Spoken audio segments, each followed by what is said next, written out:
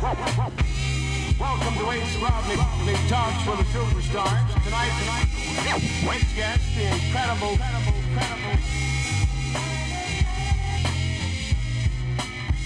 This is Office Hours. I'm Ernest Wilkins. And I'm Alex Monoculture. So, Alex, I don't know if you've been looking at the news recently, but it's crazy. I didn't understand that Hulu, streaming service provider, was now completely owned by Disney. Hulu and a lot of other things. Hulu is just joining a growing constellation of a huge amount of brands that are owned by Disney. Right. And like, just to kind of hammer the point home a little more, last weekend I finally saw Avengers Endgame. For anyone wondering, I enjoyed it because it's just basically a 3-hour comic book on TV, which is cool, on a screen, I should say. And the other thing is the first 15 minutes of the movie, I don't know what happened because somebody brought a baby to the movie. I mean, I gotta say, that is the type of thing that gives babies a bad name. Right, because here's the thing, and I understand this sounds like I'm about to like do a rant against babies. I'm pro baby. All right, shout out to the babies. Love me some babies. You know, even the ugly ones. We love you too. No such thing as an ugly baby. Mm-hmm. Okay, I've gone too far. I knew. Listen, we're about truth here on Office Hours. But no, the thing was, the issue was that the baby was just being a baby. Cooing, you know, pooing and cooing. But it was really interesting because the parents both really, you could tell, really wanted to see Avengers.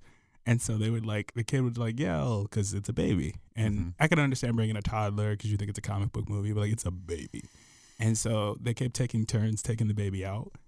And then like you'd see like the phone light up and like the mom would like get up and go outside. And then the dad would come back and like watch Avengers for 10 minutes. And like they did like shifts. It was really funny.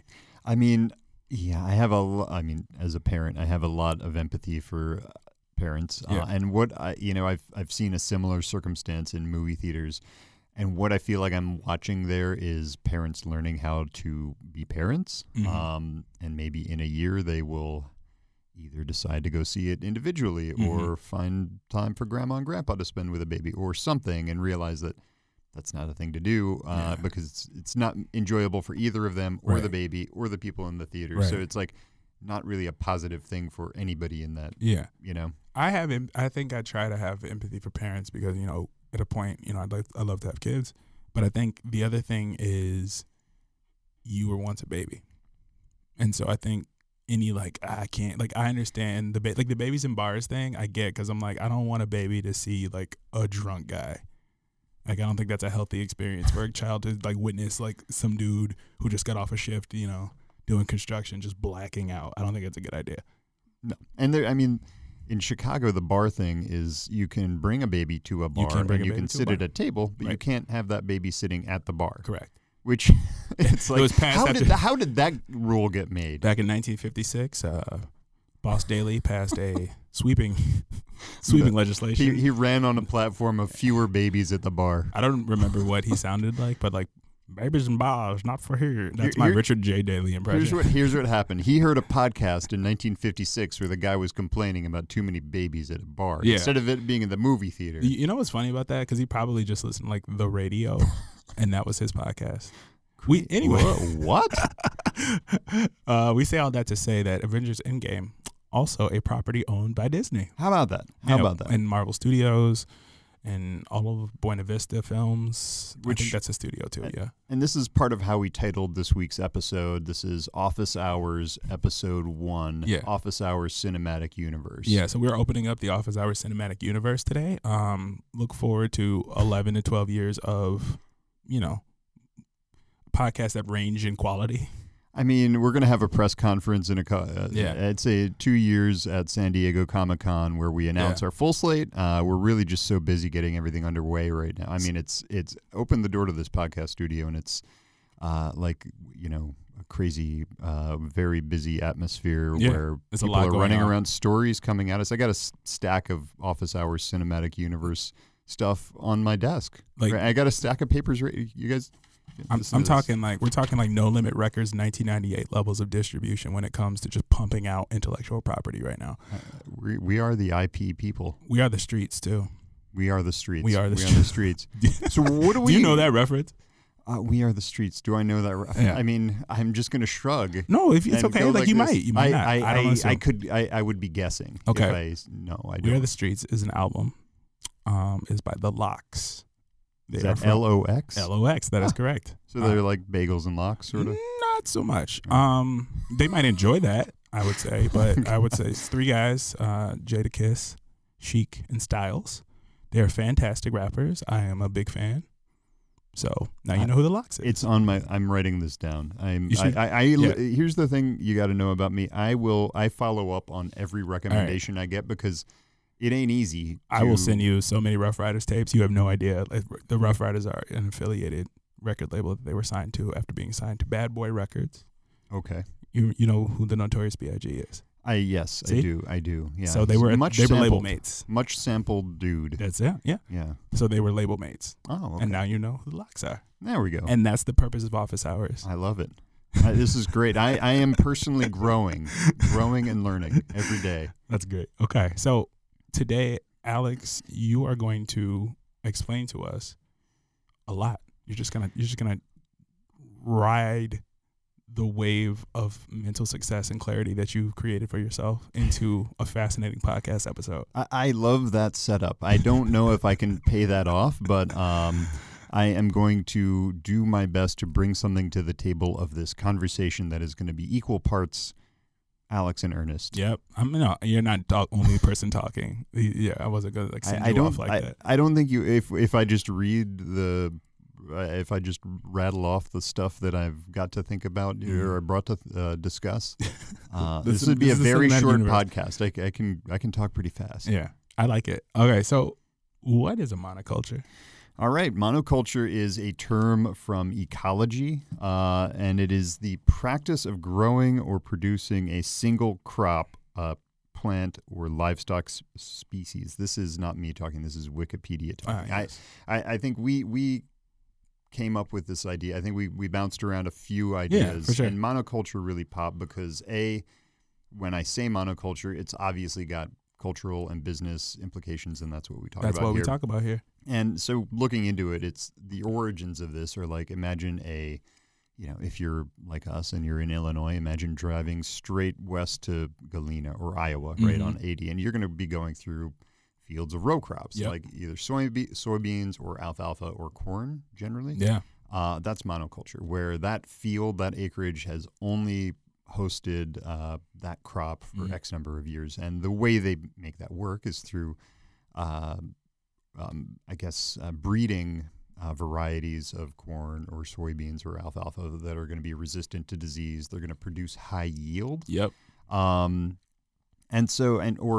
example, if you go to a golf course, right? It's only going to be 3 kinds of grass there. You're not going to see very many. You're going to see some wildlife, maybe. I actually saw one time at a golf course in St. Louis, saw a really picturesque scene broken up by a fox run across the green, running across the green with a bunny in his mouth. Oh, I haven't seen that. I haven't seen. I was like, oh. I used to caddy. Oh, cool. And so I've seen, a lot of animals, a lot of geese. I've gone to war with geese. Oh, yeah. Oh, God. I've seen some terrible things happen to geese on a golf course. They're a violent gang. I mean, geese are very social animals, and if you bother one goose, you bother one goose, you bother its whole family. That's literally what my cousin says to people. If you're listening, Tisha, I love you. I think it's funny because I'm just like, okay, so I guess the point of the ecology lesson is to explain why everything feels like it's the same. Well, right. Let's bring it into the business aspect. Like when you're talking about a crop that's a monoculture, this is bred for high yield. Right. When we talk about monoculture in business and culture, we're thinking about the same thing, right? And we want to. I think part of this is definitely related to the fact that Endgame just came out. We're thinking about the Marvel Cinematic Universe, so we started to look at how much of the entertainment pie Disney owns. And right? would you believe it's a lot, folks? It is a lot. So I I mean, it was we went and we were just like, okay, let's find every asset that the Disney company owns, just every asset. And how many pages was it? It was a 37-page document that just listed like the property owner, right? So it was like Marvel Studios was one line, and that's really whatever 55. ESPN was a line at it. Exactly. It's too much to really. So if you want to just like hit the highlights, here are some of Disney's properties that you may have heard of: Star Wars, The Muppets, the Marvel Cinematic Universe that does include the Avengers, includes Endgame, Spider-Man, Thor, Spider-Man, Captain America, the Hulk. I think they're getting the Fantastic Four back too. They are getting the Fantastic Four back. They are getting the X-Men back from Sony, I believe. So they could conceively do Secret Wars. Yeah, we'll get it. We'll get a Secret Wars for sure. Yes. See, this is not a completely uncritical. No, but I mean, also I would definitely bring back Secret Wars because the kids who are now seeing these movies for the first time do not remember Black Suit Spider-Man, and you don't think they're gonna leave that money on the table, baby? Black Suit Spider-Man isn't that Venom? It becomes Venom, right? But the Venom movie in and of itself already exists. But I mean, if they already comes from that's right. That's right. By the way, I read some of the stuff that Jim Shooter, the former editor, rest in peace. Oh, is he dead? Yeah, he died. Jeez, what a way to find out. Sorry. So he's a brilliant voice in comics, but he talked about, I think it was Jim Shooter. Fact check me, audience, if I'm wrong. Talking about how Secret Wars came about. Yeah, actually, let me take a second because Jim Shooter is 100% still alive. Jeez, so sorry, Jim. How's it feel to be dead for 35 seconds? That's amazing. You should ask Paul McCartney. People have been calling him dead for like 40 years at this point. Hey, or Avril Lavigne. Everyone think you've heard? Have you heard of that? What? The Avril Lavigne is dead thing. Avril Lavigne? Yeah, it's like. Is she related to the guy from Maroon 5? No. Just asking.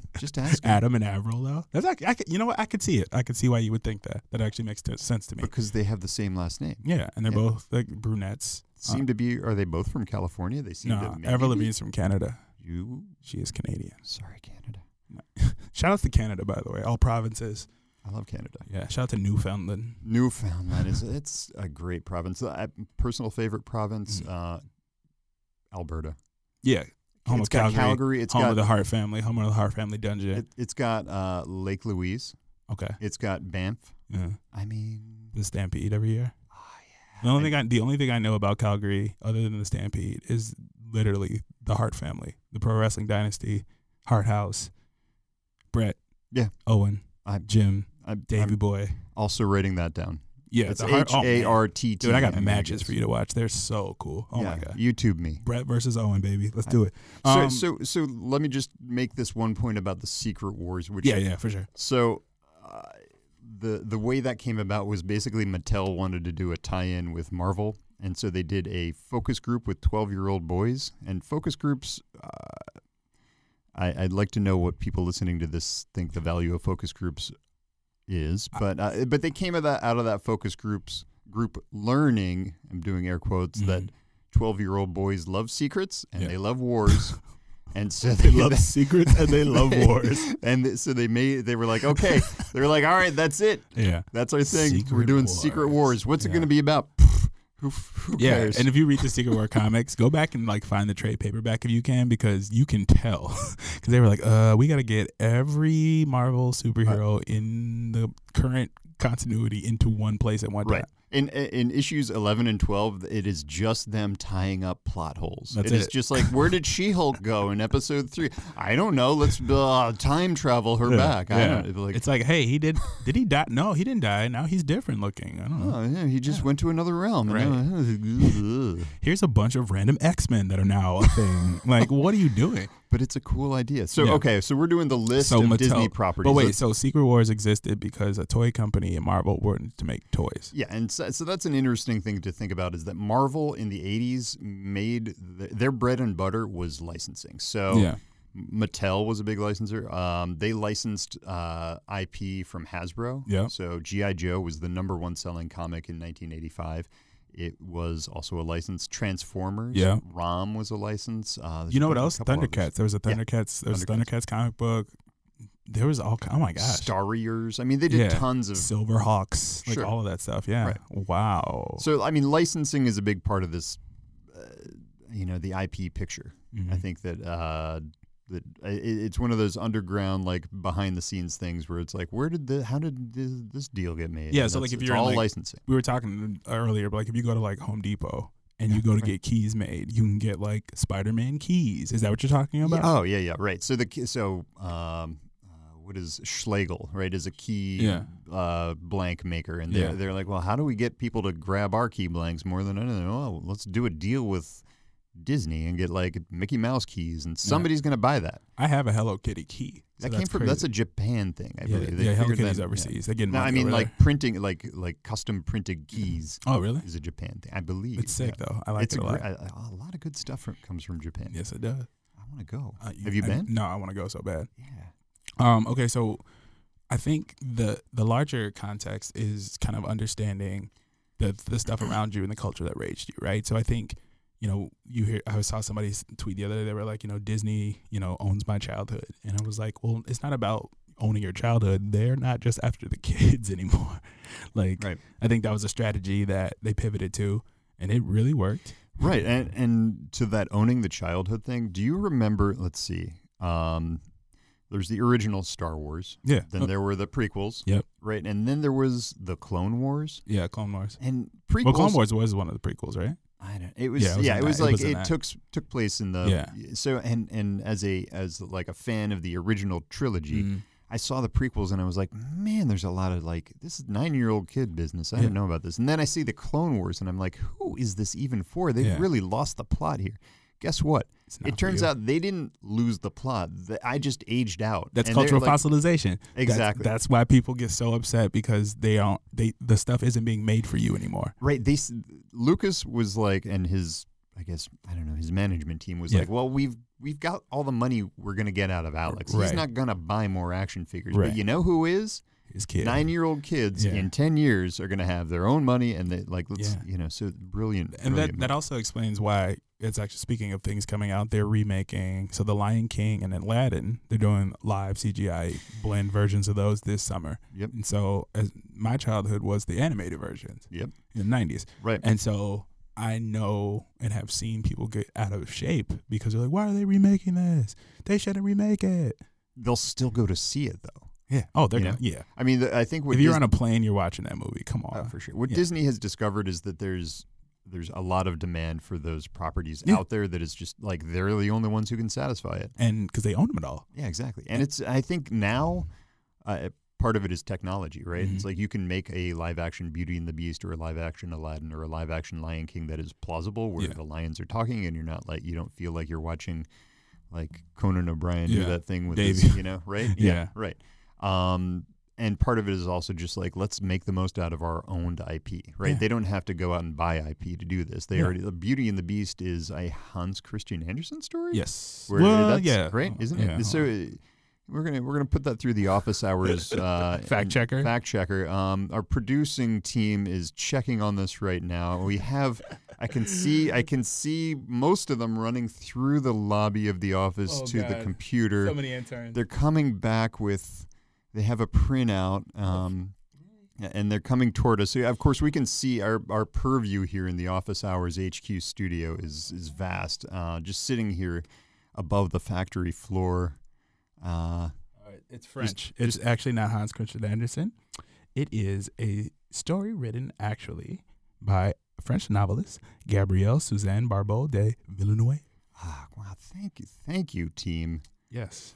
Thank you for that. And folks at home, if you can hear the noise as they open and close the door, we're sorry. Yeah. There's so many interns. Cacophony. So, okay, where were we?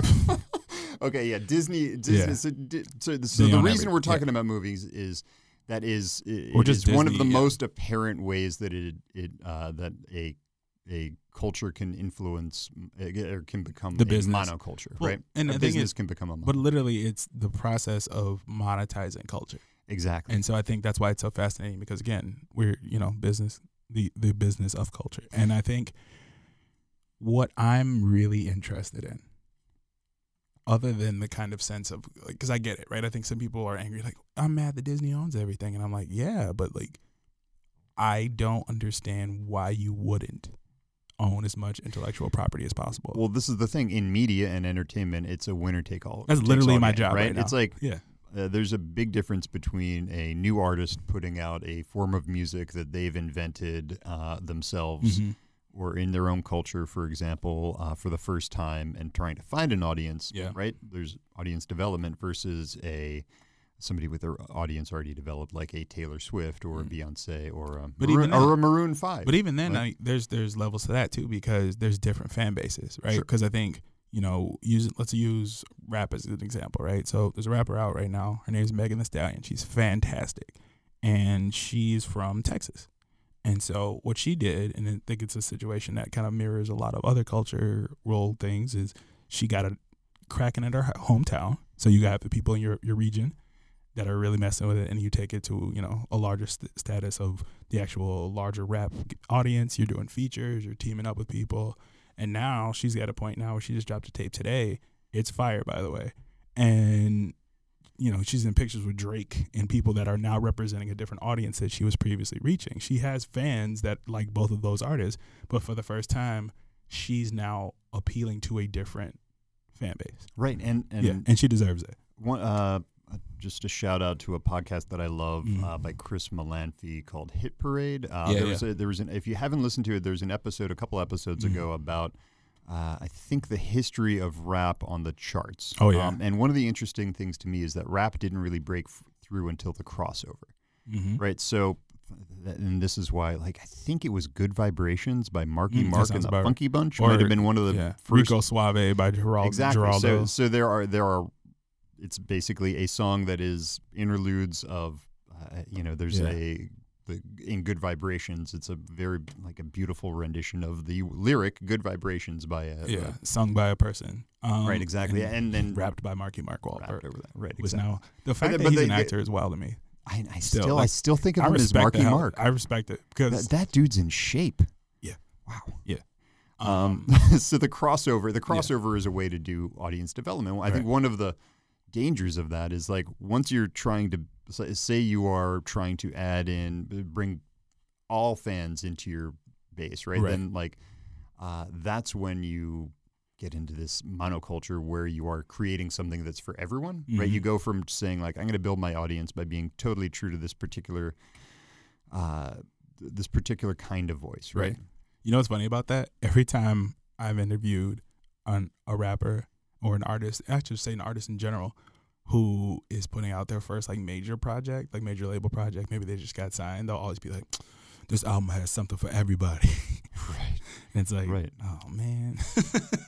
I don't want the stuff for everybody. I don't want the stuff for everybody. I mean, you don't I don't know, you don't get there are very few artists who will put out an album where it's just this is great from second one of track one all the way through to the end. It's there's a lot of stuff that's totally spotty, and I have to say that's probably I don't know. Would you say that's actually a bad? I think that's a real sign of when you try to appeal to everybody, but you might you don't have the range. Or it's just the way the industry works, where they're just okay, you're going to work with this producer for these two tracks, and this producer and this songwriting team over here, and then we'll just see what hits. Well, I used to work at A&R, and it's really funny because the process is a lot more straightforward than that, but a lot of times it will literally be who is hot right now.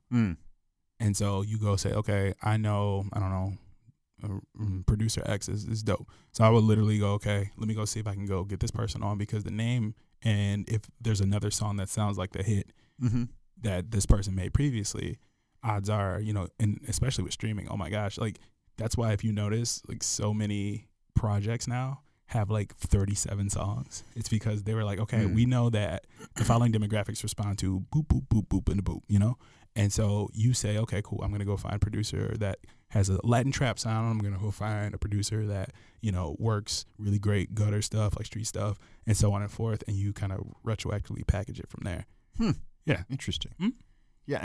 And I think something similar happens in for example, I guess the example that we're going off here, Disney, right? Yeah. They are trying to appeal to everyone. Right. And largely it's been successful. One thing I looked up, and I meant to share this with you during one of our many pre-production sessions. I mean, we go on and talking about. Like, you guys should. I'd say the audience should see and hear how much stuff we just leave out. It's amazing. So we use everything. We use everything. You know, we're really trying to like it's from the rooter to the tutor. But I think it's very funny too because a lot of these conversations, and especially the one about Disney, it has a news peg, but you don't really realize it.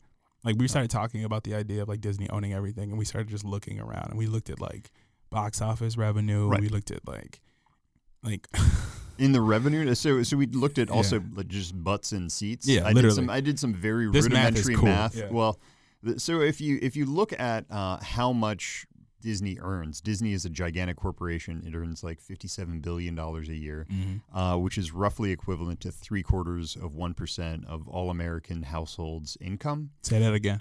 0.75% of all Americans' income. So goes to Disney. Goes to Disney. So if you can imagine like the federal government saying like we're going to tax you an additional 0.75%, you'd be like that. I'm in the streets. Yeah, I'm in the streets. This is riots, yeah. right? I'm angry. The crazy thing is that is a tenth of what Walmart makes. It's huge, but it's like there are I mean Walmart's giant, Amazon's bigger. Yeah. There's a lot of companies that are bigger out there. But they own like a percentage of every household income in America. It's crazy. And the crazier thing is that 10 years ago when the first Iron Man launched, that number was 2/3 of what it is today. That's crazy. So they've done nothing but grow over the last 10 years, which is cool. And so that's one way of looking at it. I also looked at like just taking all the franchises that are out there, some of those big name franchises like the Marvel Cinematic Universe, Lord of the Rings, Harry Potter, James Bond. Yeah. And just looking at how many total butts and seats they put. These are estimated adjusted numbers. Right.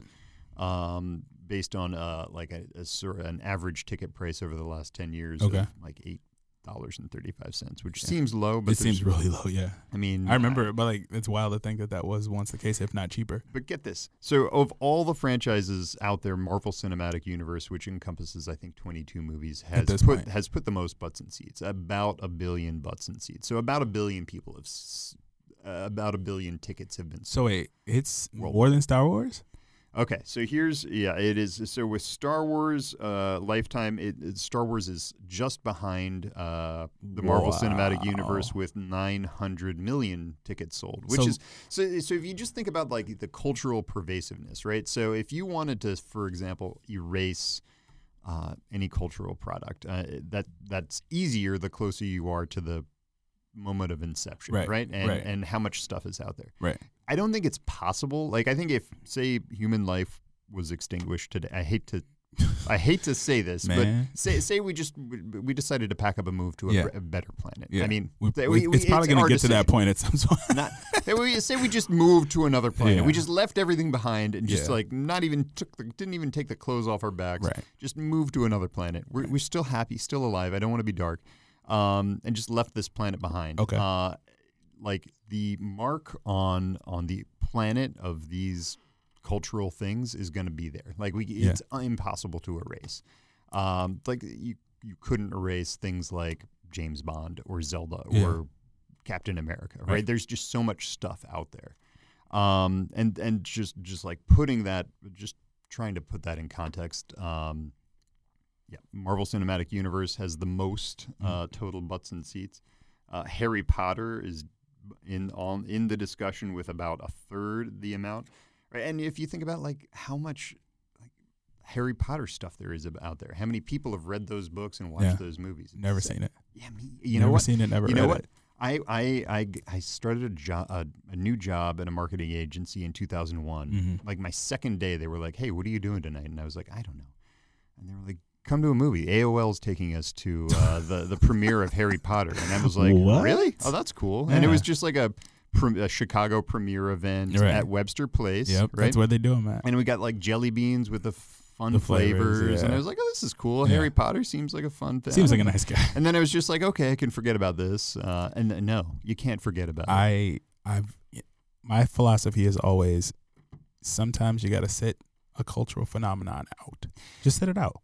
Yeah. What does it matter? I'm fine with that. Yeah. I mean, like we were talking about before, we've all got like blind spots. Everybody's right? got blind spots. But I do feel bad for the people who are out there and there's got to be some who went to see, for example, Endgame with no. Oh yeah. I mean, because that movie isn't like, it doesn't play like a movie. It's just like a capstone. I know for a fact that a guy that I know took a girl on a date to see Endgame. She had never seen anything, had no idea what was going on. And I was like, why would you do that to somebody? And he was like, I really wanted to see Endgame. This is gonna. I was in high school. My girlfriend's mom was like, I've got movie tickets I can't use, and we were like, yeah, okay, we'll go see whatever. Right. So we go to the movie theater, sit down. We're sitting there joking around, like literally kids joking around. There are people like looking at us like, what is your problem? Like, they're just like, be serious. Yeah. And like the lights hadn't even gone down. It was like, we're like, what is your problem? Yeah. Lights go down. Movie starts. It's Schindler's List. Yeah. I'm like, okay. Like, you're like having so much fun. You're like, oh my God, yeah, night. Right. Yeah, that's. Is that the worst movie you've gone in? Have you ever gone on a date to a movie and it was just like not the right movie? Yeah, that has happened. Okay, that has definitely happened. I think that might be. What was the movie? That might be. I can't top myself. Could you? The Schindler's List one. That's an all timer. So you're up there. The closest I can get. Did you ever see a movie called Fear? Speaking of Mark Wahlberg. No. So in the late 90s, MTV and the folks who make that really sold the movie Fear really well. I think it's Reese Witherspoon is in it, yeah, and Mark Wahlberg. And they like, Bush had a song on it, and it was like, ooh, this movie was cool. Was it Glycerine? It might have been Glycerine. That's Bush's. It's either that or Machine Head. Was also good. That's also good. Yeah. And so I saw the movie with a girl, thinking that it's like a date movie. Now, bear in mind, I had only seen the music video where they're showing scenes from the movie, and not any trailers, because it's 1998. Sure. And so I'm like, all right, cool. I'll just go on a date to see Fear, and maybe Fear is like a little, it's like a subversive thing. Maybe it's like fear of laughing too much. Yeah, or not even that. I was like, maybe it'll be like a thriller, but it won't be like scary. Right. Fear, not a movie to see on a date. No, not a movie to see on a date. Sorry. Yeah. So I did see. I remember one time. Me and my spouse had a free afternoon, and we were like, well, let's go check out a movie. What's playing? We literally randomly were like, what's playing? And just based on the poster, I was like, this looks good. It's got a Jason Bateman. He's funny, right? It was The Gift, right? It was The Gift. And wait, is that the one? Which is a thriller with, oh man, I forget the guy's name, but it's a very, very taut thriller, like where it's just like you come out of it basically just like, I'm wrecked. Yeah. So I've made some bad movie decisions. I personally, and that might be partly because I like going to movies with what you just like to get surprised. Yeah. So do you hear that? That was Vincent Price rising from the dead in the thriller movie. Haunted podcast studio. We have a haunted podcast studio. So okay, I think what it sounds like is, I understand this sounds really negative, and I think the idea of their being one company that kind of owns everything is something that people aren't comfortable with. Yeah, and I think part of that is like, you imagine like a state that controls, like you think of like state-sponsored mind control, like 1984, or like current day North Korea. MK Ultra, baby, stay woke. What? I'll tell you later. Thank you. So you think about like, what are the what happens around there? Like, what if Disney is putting out that much cultural product, right? And they have a huge slice of our entertainment dollar, right? Then what are the do's and don'ts? Like, there's somebody at Disney. There's obviously not one person making all the decisions, because for God's sakes, there can't be one person who knows all the things that they're making, right? There's at least there's a board of people, like at least 10. So wait, I think that's interesting to hear, because it doesn't seem like a company that big would need rules other than don't. Well, the rule, basically the rule is make money. Yeah, that's what I'm saying. Right? Yeah, that's, So, but there, It's a good rule. there are let's see, what do I got here? There are, for example, there was a Hollywood director named I'm reading now. Yeah. There's a Hollywood director named David Lowery who made the remake of Pete's Dragon. Okay. He revealed the 3 things that you can't show on screen if you're making a movie under the Disney name. Okay. And those are beheadings, impalement, and smoking. And there's a couple of exceptions to that. Like, for example, if they're doing a historical figure who was, in fact, a smoker, and it would be historically inaccurate to not show them smoking, they'll show them smoking. And so that's all of Disney properties? That's movies that are made under the Disney moniker. Yeah. So if you see the castle with the thing at the beginning, and it's like, what is the theme song? When You Wish Upon a Star plays. It's like if you're making a movie that's under that banner, you can't have a beheading or smoking or impalement. And this I think one of the recent chairmen sort of added smoking, because if you go back and watch Pinocchio, I was like, Pinocchio definitely smoked. Yeah, he definitely did. Toked a big cigar there. I remember that. But so like that's, I think, just the tip of the iceberg, right? They are trying to create appeal for a very broad swath of the population. Yeah. So there are some things you will want to do and some things that you obviously won't want to do. Right.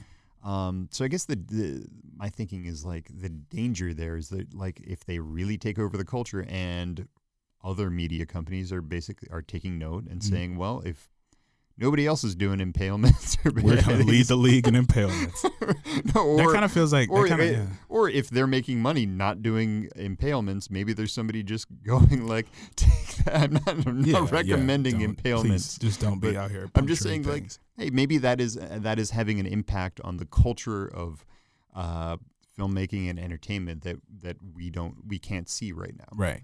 So I am also very interested because you mentioned like appealing to all different types of people, and I think Disney, with all their consolidated like holdings, they legit have every demographic covered.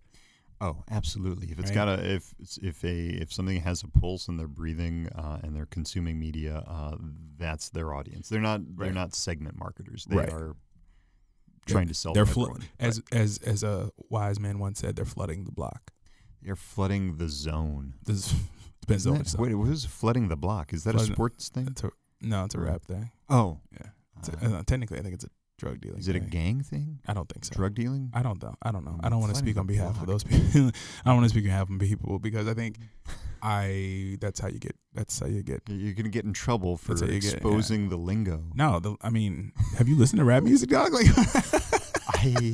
I'm not going to answer that, but obviously I have. Yeah. But anyway, like, I think it's funny because culturally, I know when you're creating ideas, you're creating the sense of scope, right? Right. Like, literally, my job is to create content for a living, and so like the larger context of what you're trying to do is like establishing it and figuring out. Because I think that's not a bad lesson to learn.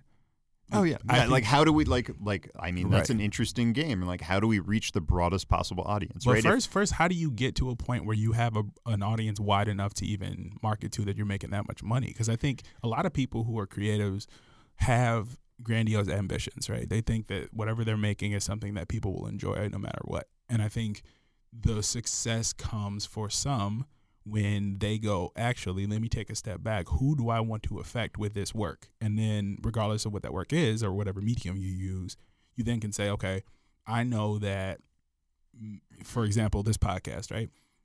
We were talking about this and I thought about it and I was like, okay, who is going to listen to this podcast? It's going to be either people who are currently doing creative industry work, who want to hear contextual, examples about the stuff that they're doing every day, and people who are younger who don't know any of this stuff and just want the cheat code. Right. And so I know that. And so we tailor our content to that. We tailor everything we do to that, because knowing that that audience is there, let's go target them and let's go show them that we are listening. But more importantly, we want to help. Right. And from an artist's point of view, I mean, there could be artists who are just like, what if, like, I'm making this kind of living? What would I have to do to make that kind of living? I think everybody thinks that. And then that's why they try to go wide from day one. But the problem is you can't go wide day one. Right. You can't. Right. I mean, like, there are also some musicians who are just like, I do contemporary bluegrass. Yeah. My listeners are contemporary bluegrass listeners. I don't want any of that. Like, I'm never going to play a stadium. I'm just going to play this kind of gig, and that's what I do. And so that's totally respectable. It's direct to consumer. That's direct to consumer. Like you're saying, use an I always have rap examples, but like the concept of just getting it out of the trunk and saying, hey, I know specifically that a certain segment of the population really enjoys my stuff. Mm-hmm. I'm going to go to that segment of the population. I'm going to give them what they want. Right. They are going to respond with money. When I get that money, I'm then going to spend that money on developing more stuff that these people like. And bringing other audiences in. Right. Because once you get to a point where you're wider and you've expanded your audience, because if your stuff's good, people will share it. And so I think the piece that people and young artists specifically and young creatives specifically, I think the frustration comes because they don't understand why they're not seeing that gain, but they don't even own their own like neighborhood. Right. Exactly. Yeah. I see that a lot in Chicago. Oh yeah. Yeah, like in the music scene? Just in creative scene, I think. Okay. I think there's a lot of people who are frustrated because they see other people doing things. And I think it's anywhere. I don't know. I just live in Chicago, but I think you see other people doing things and you're mad because you feel as though if either you could do a better job, you just want more attention, they just have more attention than you are. And so you have this, Kanye called Chicago the city of hella haters. And so you have people who are just very, the stereotype is that everybody's really critical just because they want your spot. But to be honest, it's also like, I think level of quality is a piece of it, but there is a silent, I don't want to say jealousy, but there's a silent like hate there. Because if you are working really hard, and I'll say this, we're creating something right now, right? Mm-hmm. Of course, I want this podcast to be the #1 podcast in the iTunes store every week, right? But I understand that for the niche that we're trying to serve, that is not a broad niche. This is not This American Life. Exactly. We're not Serial, right? Yeah. And I think instead of being frustrated that what we're doing isn't translating, I think owning the lane is so much more rewarding. Yeah, right. But the thing is, that's what A24 does. That's what right in movies. That's what there are. But as a but as a business, I think that's a cultural, like that's a business lesson for people who work in culture though. Like own your block. Own your block first. Yeah, but if you like, the thing is, how do you grow? Right. Right. That's a question. So if you're in media, or if you're a public company, for God's sakes, like you gotta grow. Yeah. And so like that's why you've got to show. That's why Disney is the way it is. It's growing by either acquisition or just continually putting more product out there. So, I guess when you're at Disney, you have resources, right? And I think a lot of times, creatives, people working in media, you see it in journalism. Like when you lose resources, you lose the ability to grow. And so I think I think the acquisition thing is interesting because obviously if you're a company that has $72 billion coming in every year, you can buy a company. You'd be like, hey, we're just gonna take this. I mean, Lucasfilm cost them $4 billion. Right. $4 billion, that's a huge price tag, but not if you have that money to do it. Right. Like, it ain't tricking if you got it. Exactly. And acquisitions like that are, I mean, Lucasfilm had to decide that Disney was the right place. You know, it is there's a mutuality there. It isn't like a competitive, like a buy and burn down sort of thing, right? Yeah, that does happen. I mean, like a lot of consulting companies, like you just buy a company and kind of shell it. But what I think is interesting is like, what are the solutions for that growth if you don't have the resources? Like how do you grow if you're an independent player in media? Yeah. Well, quality of content. Yeah.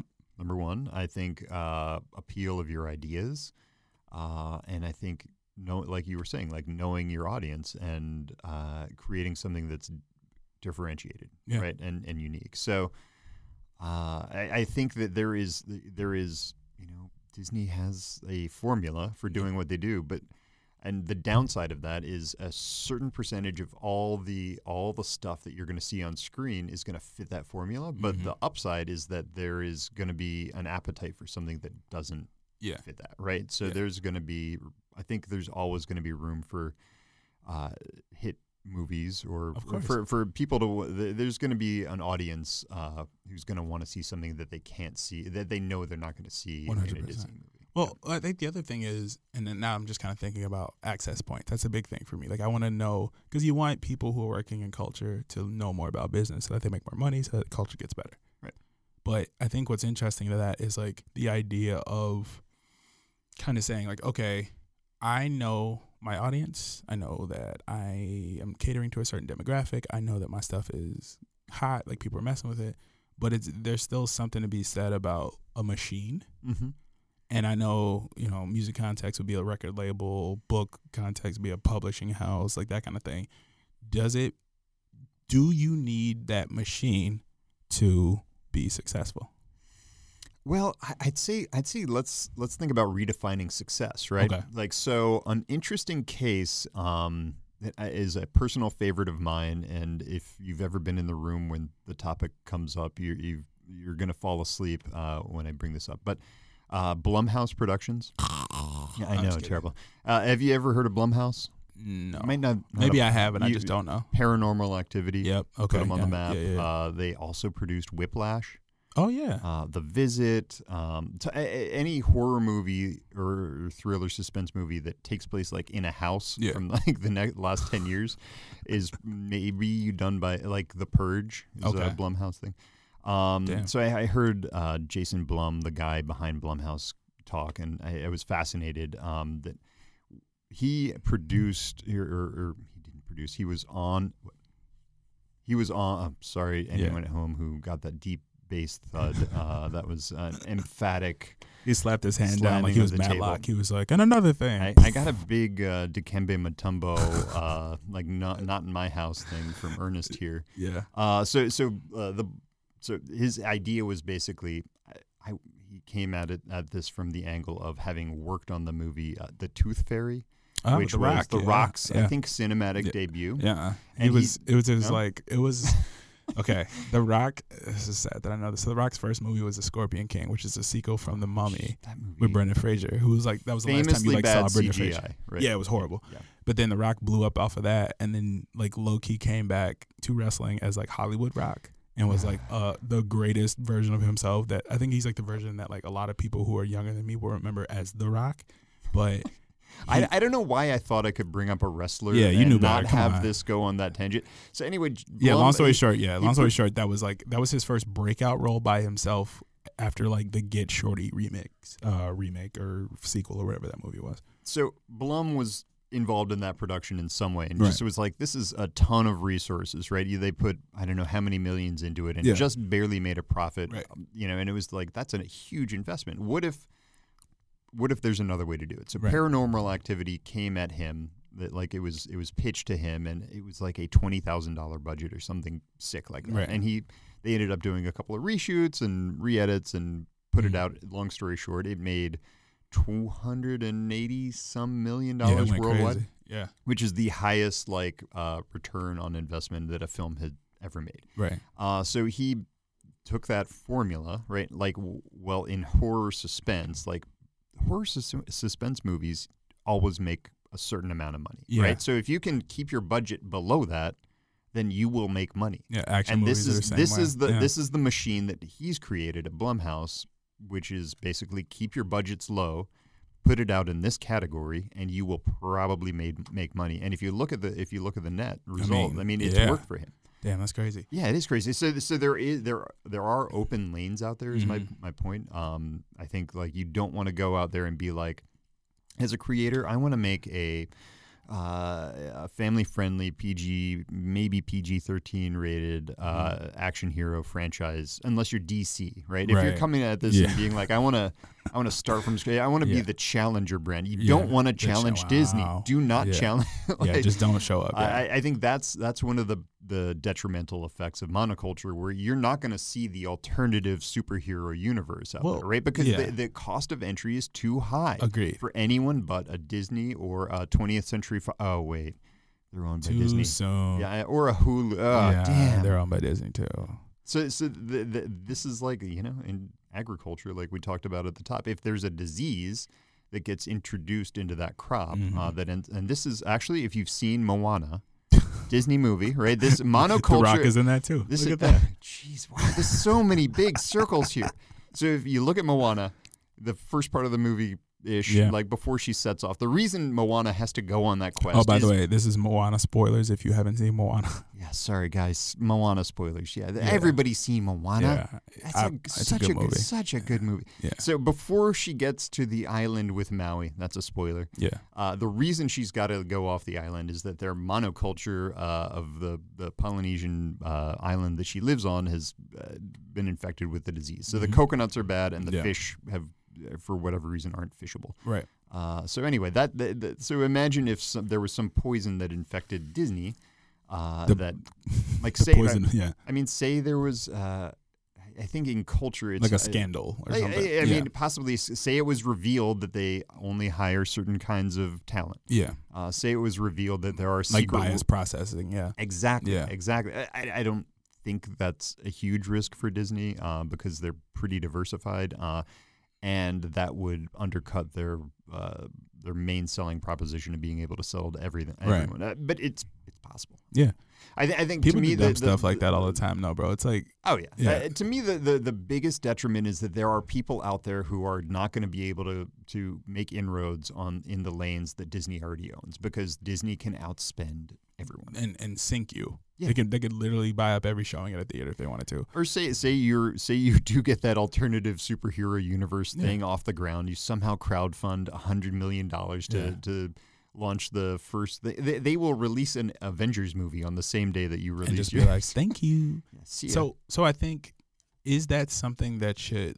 I think a lot of people think about that kind of concept of you're never gonna win.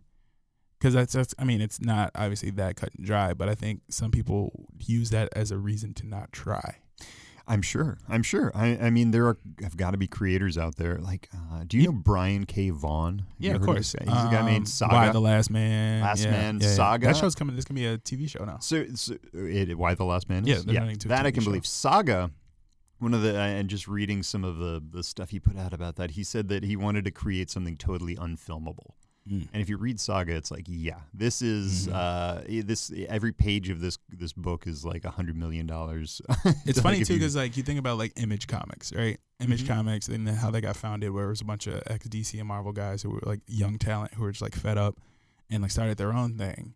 But it's interesting because like that concept worked. It worked for them. They were like, okay, we are the like being the alternative, right? I think you see it a lot in like counterculture. I think the people make a lot of money off of being the challenger. Yeah, like Vans and like the Warped Tour. Remember all that? Oh, like I think there's a lot of money in being the upstart.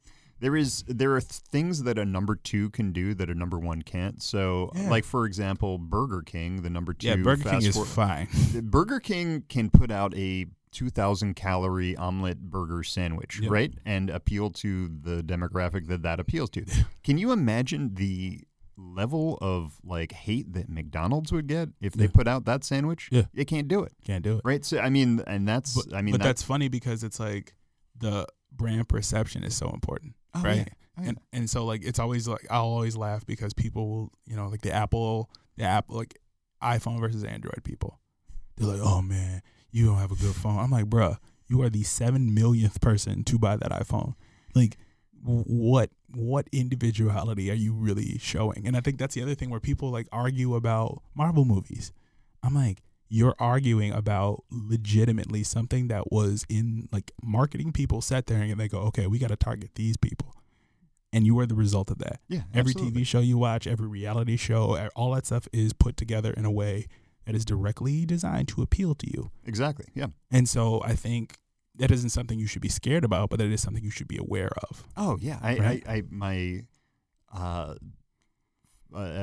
my favorite Apple iPhone phone case is the phone case that says "fuck capitalism."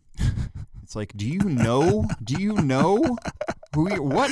Yeah, I always love that. People are like, they buy like anarchy shirts off Amazon. What the? I'm like, okay. That's like buying like the equivalent in the 90s would have been going to Hot Topic and getting a shirt and being like, I'm edgy. It's like, okay, well, you bought that right next to the Annie Ann's pretzels. I mean, we could have, to be honest, we could have, like, for the Monoculture episode, or for part of the Monoculture Office Hour Cinematic Universe, we could talk about Amazon and retail. We could talk about Apple in computing? Actually, I want to talk about. We are going to do a follow-up episode because I want to talk about sneakers because I did a really interesting newsletter a couple weeks ago and interviewed this MFA named Chris Burns. He's fantastic. He wrote a book about kind of sneaker retail and why. Like, you think you know because you buy shoes. You think you know because you're into the culture. You read the magazines, you see videos, but then you learn the business behind it. And you're like, oh, really? Like I learned, like interesting. I saw a list of the 10 highest selling shoes in Q1 of this year, and all of them are the shoes you see at like Famous Footwear, the Nikes that are sold at like the mid-tier retailers, like at Kohl's, and it is not even close. Well, is that just because of volume? Volume, yeah. Yeah, because, I mean, but you wouldn't think that if you were a person that just into sneakers, you'd be like, why would anybody want those? And it's like a lot of people want those. Speaking of shoes, man, my feet have been just I don't know if you get this, but if I'm like out walking, I wear super feet insoles in there, all that. But it's just like these shoes are not. Like at the end of the day, I'm just like really, I feel great when I get out of my shoes, and it just makes me glad to welcome our new sponsor to the show. Do you want to introduce them? Yes, our new sponsor, ladies and gentlemen, British Knights. British Knights. That's right, they're back. Welcome. British Knights. Welcome. We have, we'll add this in post, but there's a drop of fanfare. It's like... All right, hold on. Yeah, we're going to add the fanfare, and then I'm going to drop in like a British Knights reference, like right here. Okay. Thank you, British Knights. Thank you, British Knights. Ernest and I are both the only thing we wear on our feet when we podcast is British Knights. The official shoe of office hours, BKs. We have like a little lineup of them outside of here. They're all lighting up too. They're all the ones with the light on the bottom too. This is when we hire new people at office hours, and I hear this from HR a lot. They're just like, people come in and they're like, "Do I get a pair of British Knights?" And we're like, "You gotta earn them. You gotta earn those BKs." And before we wrap up, though, I want to say I was skeptical to talk about monoculture this week because. For me, it was like, okay, it's always been a monoculture to me. Like it's always, because before it was Disney, it was a company like an MCA back in the day, and like like it's a conglomerate. Yep. And Procter & Gamble, these large companies, and I think what I'm maybe cynical about is the concept of being able to truly be original. I think the personality that you contain within is more important than the stuff that you put on to signify who you are. Totally agree. Right? So this has been episode 1. Episode 1 of the Cinematic Universe. This is Iron Man 2008. So what are we going to talk about next week? Well, I'm just worried because I know in the Iron Man it was Terrence Howard, and then they replaced him with Don Cheadle. So I just don't want to get replaced. Well, how do you know I'm not Terrence Howard? I know you're not Terrence Howard. Trust me, I know you're not Terrence Howard. I've literally never asked anyone that question. Hey, before. man. Are you Terrence Howard? I'm out here with Iron Man, man. Hey, man.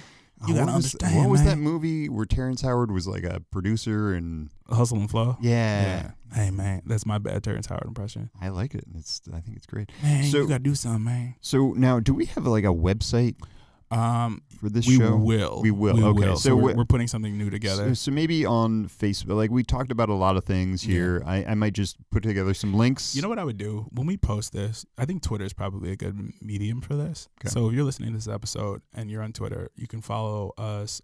Alex, give your Twitter account. It's at Menocal. That's MENOCAL. And I'm Ernest Wilkins, ERNESTWILKINS. Give us a follow. So if you have thoughts about any of this and you want to see a specific installment of the Office Hours Cinematic Universe, go ahead and drop us a line. We'd love to hear from you. And also subscribe and tell your friends to give us, give us a chance. Give us a chance. And next week, you're going to hear us talk about the monoculture of, I guess this is the monoculture of... The NDA. Oh, the NDA. You said the NDA. You can't. I can't talk about this? Can't talk about it. This is all under legal? It's all under. Okay. Yeah. You're going to hear us talk about something really cool next week. Yeah. It's going to be, I'm so excited. Yeah. But all jokes aside, folks, we thank you so much for your time. As always, this is Office Hours. My name is Ernest Wilkins. And I'm Alex Menocal. Yeah, he is. You know what, Alex? I'm really proud of you. Just in general. That makes me feel great. Thank you. I'm proud of you, too. Thank you. I appreciate that. All right, folks. This is Office Hours. We'll see you next time.